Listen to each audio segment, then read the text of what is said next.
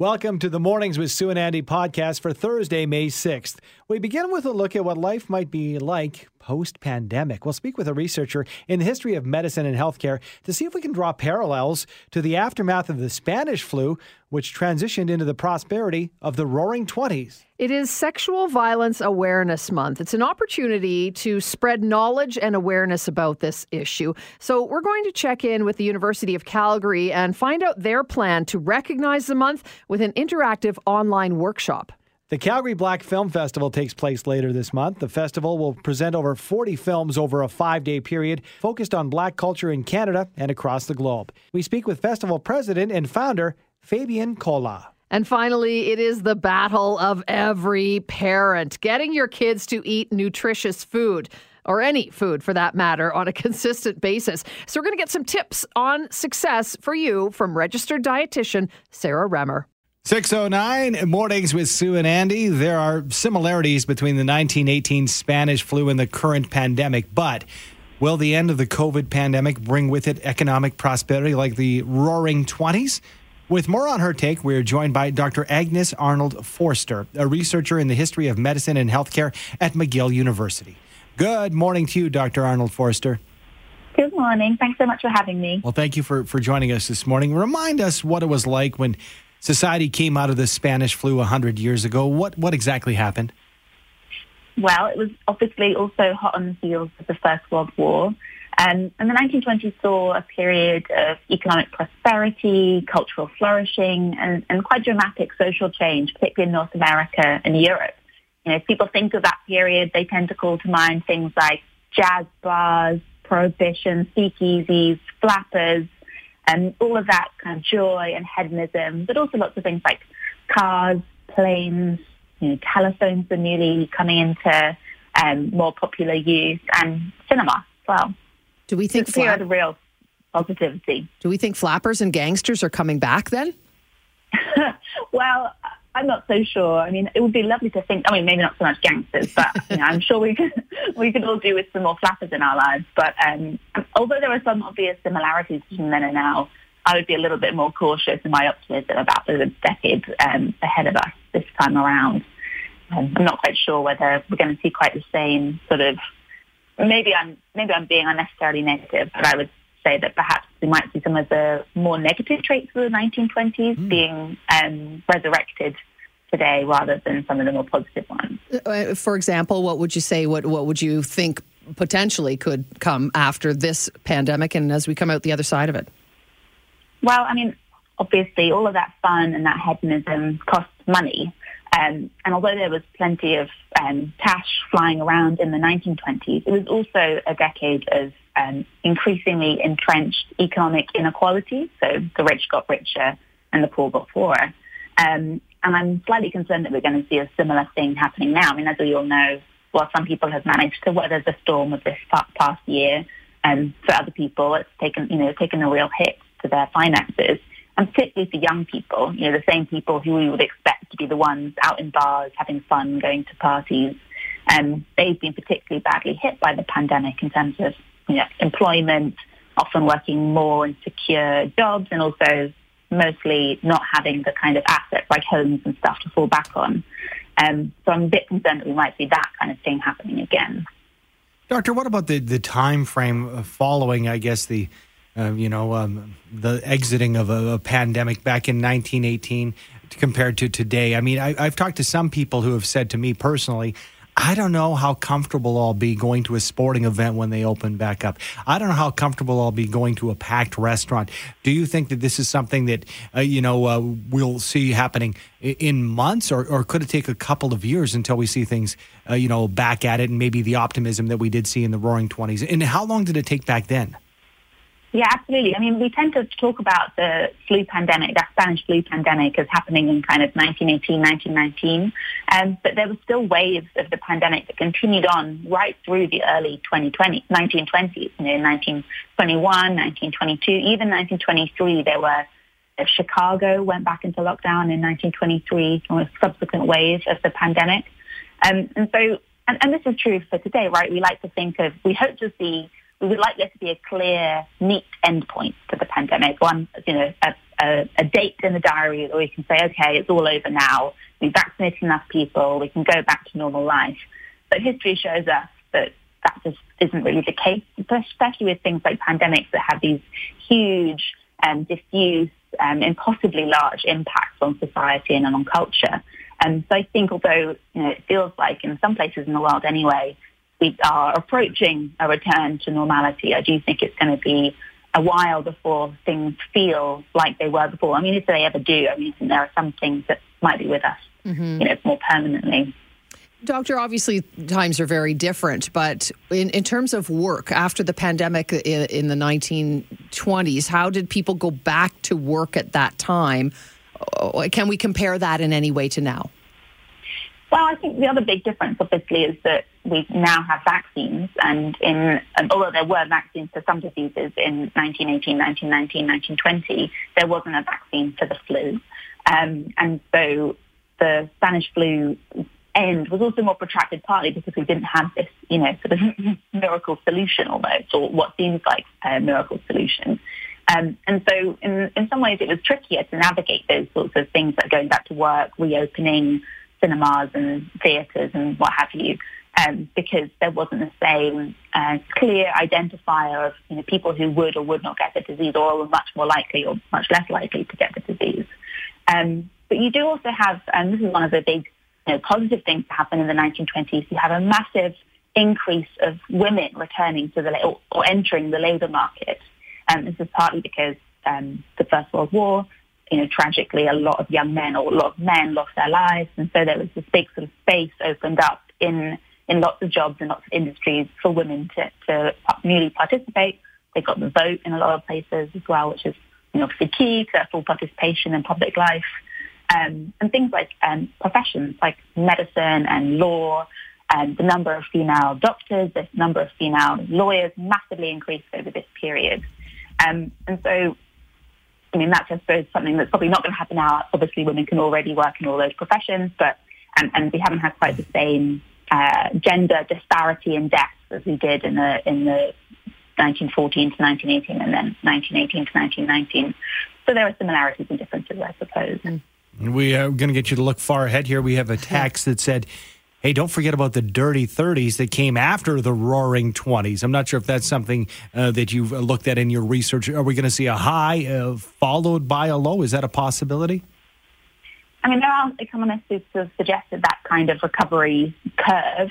I'm not an economist, so I can't comment with any real authority, but I will say that I do think we should be a bit cautious about what's going to happen economically going forward, and especially for individual people who have lost their jobs and, are really going to struggle, I think, to get themselves out of the economic situation they've been put in this past year. And I think obviously in lots of places in the world, we've had massive government intervention in things like, grants for unemployment, but also furlough schemes, people being, paid to stay home. All those things, in my opinion, have been great. And I think we can't just withdraw that sort of support immediately. Otherwise, we're going to see, I think, quite damaging lasting effects. Fascinating discussion. Thanks so much for your time this morning, Doctor. Appreciate it.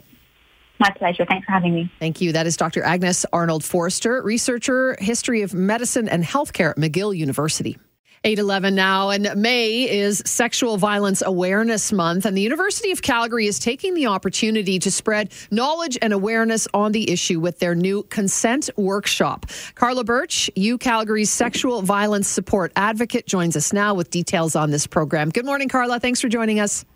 Good morning. Thanks for the invitation. Well, appreciate your time. Obviously, we've heard over the years, this is not something that is new about, sexual violence in a post-secondary setting. Is that basically what this will focus on, or does it go beyond that? The workshop itself? Yes, please.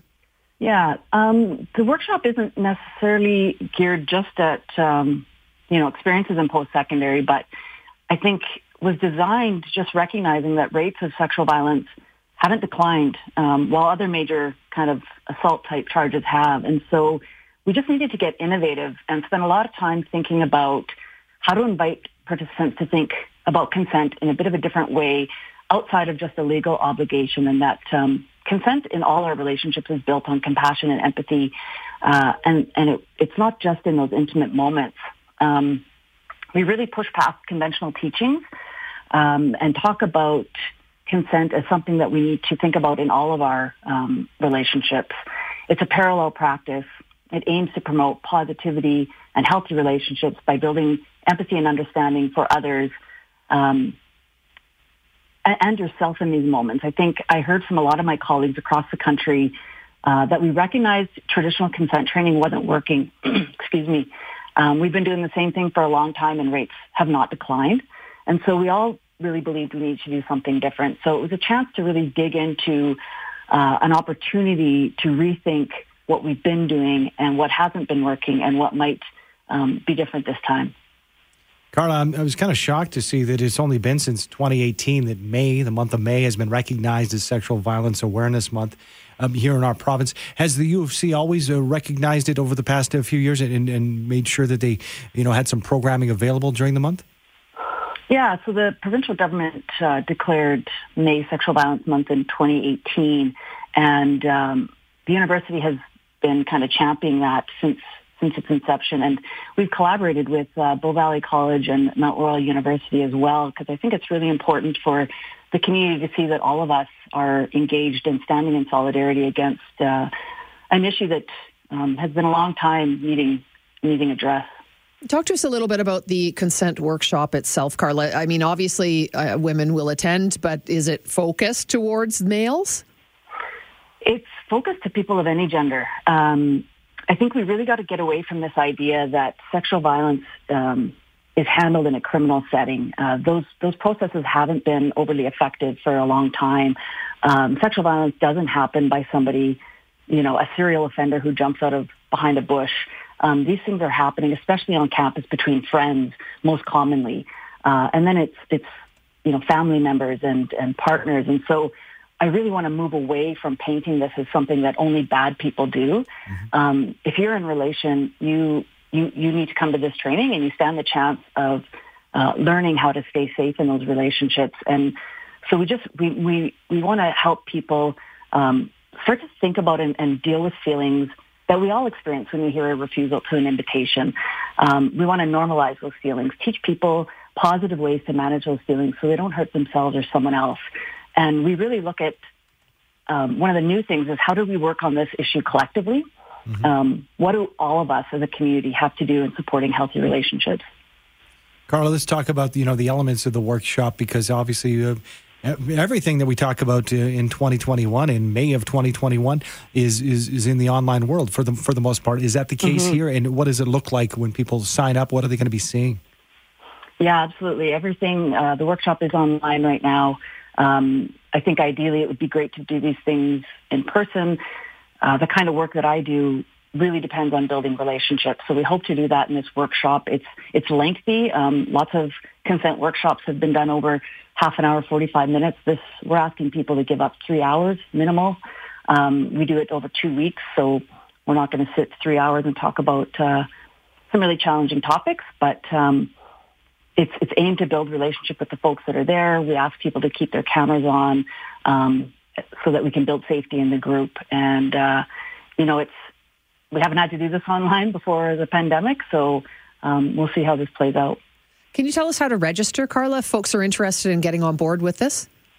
Yeah, there's if you go to the University of Calgary website, there's a link on the sexual violence support page. It's really important that students at the universities here in Calgary know that there's support. So all of our websites will have links to join this workshop. Perfect. Thank you so much for your time. Appreciate it very much this morning. Yeah, thanks for taking the interest. Thank you. That's Carla Birch, who's UCalgary's sexual violence support advocate. 7:50 now, and the Calgary Black Film Festival has released their 2021 lineup. To talk about that and the creation of the festival, we're joined this morning by the president and founder of the Calgary Black Film Festival, Fabienne Cola. Good morning, Fabienne.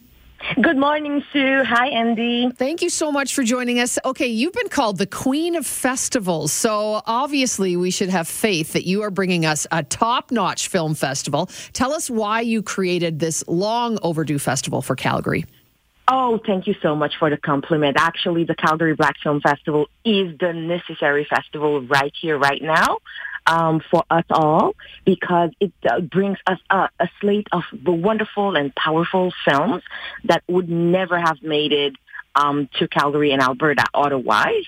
And those are films that are educating, inspiring, empowering, and entertaining. And it's gonna be a great addition. Fabienne, you can't keep a good festival down, not even a pandemic, so you move stuff online. Tell us what it'll look like and how people can access all this content. Yes, so the good news, as you said, is that the festival is accessible online. That means people from coast to coast to coast can participate at the very inaugural Calgary Black Film Festival. Isn't that lovely in itself, Andy? So this is great. It's an international party that we're having right here in Calgary online for now. And people are going to be able to enjoy great films, 41 films from 10 countries, but also great conversations and panel discussions about diversity and inclusion in the industry and how we can all join together and make it, a more impactful celebration. Fabienne, I was actually quite surprised to read that Alberta has Canada's third largest Black population after Ontario and Quebec. But I'm assuming there's lots more for everybody included in this festival, not just for the Black folks who are here in our province. Oh, my goodness, completely. I mean, this is a festival for everybody, especially people that are non-Black, because that is a unique opportunity for everybody to dive into films that they don't have easy access to. Those are international films. Some of them have been in other international festivals, and some other ones are making it for the first time in Canada. So this is a great opportunity to be inspired and educated, but also this is an opportunity to bring the whole family to watch these, because you don't even have to leave the couch. So everybody prepare your best PJs, your favorite PJs, and then, sit back and relax and enjoy great films while supporting diversity off and on screen at the same time, because these are filmmakers that are Black and non-Black, because some of the films were done by non-Black filmmakers as well, as long as diversity is reflected on screen. So it is really an endeavor of love, and we have some great films for you guys. The closing film is a must-see. It's called John Ware Reclaimed. Yes. And this is a film about a Black cowboy, a Black rancher. Calgary and he came legend. to Calgary. Yeah. Mm-hmm. Yes, exactly. That you know him very well. So, but it was a discovery for us this year in Canada, because not everybody knew him. So, films are like narrative fiction films. We have documentaries. We have short films and features. So it's going to be a great celebration. Well, Global News proud to be supporting the Calgary Black Film Festival as co-presenters in its inaugural year. We here at the radio side of Global obviously proud to be part of it as well. Thanks so much for joining us, Fabienne. Appreciate your time. Thanks for the support. CalgaryBlackFilms.com. You got it. CalgaryBlackFilm.com. Fabienne Collat is the president and founder of the Calgary Black Film Festival. Thank you. It's not just a case of getting your kids to eat, but also trying to incorporate nutritious foods. That's the battle of every parent, and at times it can be daunting. No worry, though. Help is here. Calgary-based registered dietitian Sarah Remmer is co-author of the new book, Food to Grow On, The Ultimate Guide to Childhood Nutrition from Pregnancy to Packed Lunches. Good morning to you, Sarah. Good morning. Well, you're not only a registered dietitian, you're a mom as well, so this is personal for you, isn't it?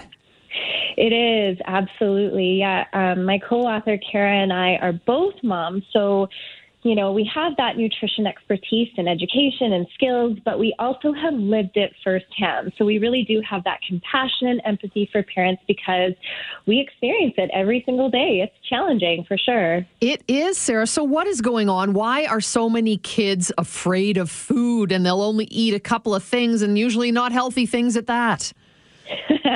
Yeah. I mean, the thing is, we need to know as parents that picky eating or being particular about what foods they eat is totally 100% normal. This is a normal milestone for kids, and often they go through several picky eating stages.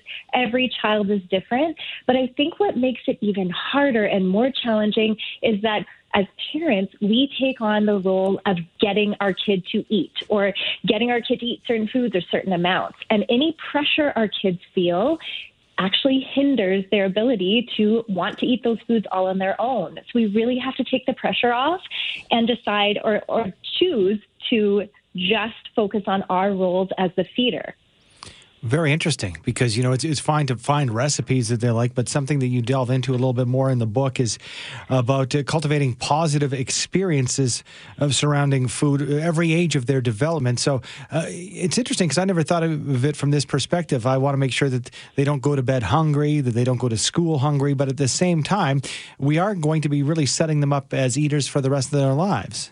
Mm-hmm. Yeah, we really do have to put our long-term lens on when it comes to feeding our kids, and not just think short-term, like getting our kids to eat right now, because we want to sort of nurture that healthy long-term relationship with food so that they grow to be confident eaters and competent eaters into adulthood. So one tactic that we talk about a lot in the book is this division of responsibility in feeding, which kind of makes everything really sort of simple between parents and kids when it comes to the feeding rules. So parents are sort of in charge of setting up a structure. So they choose what, when, and where food happens in the household.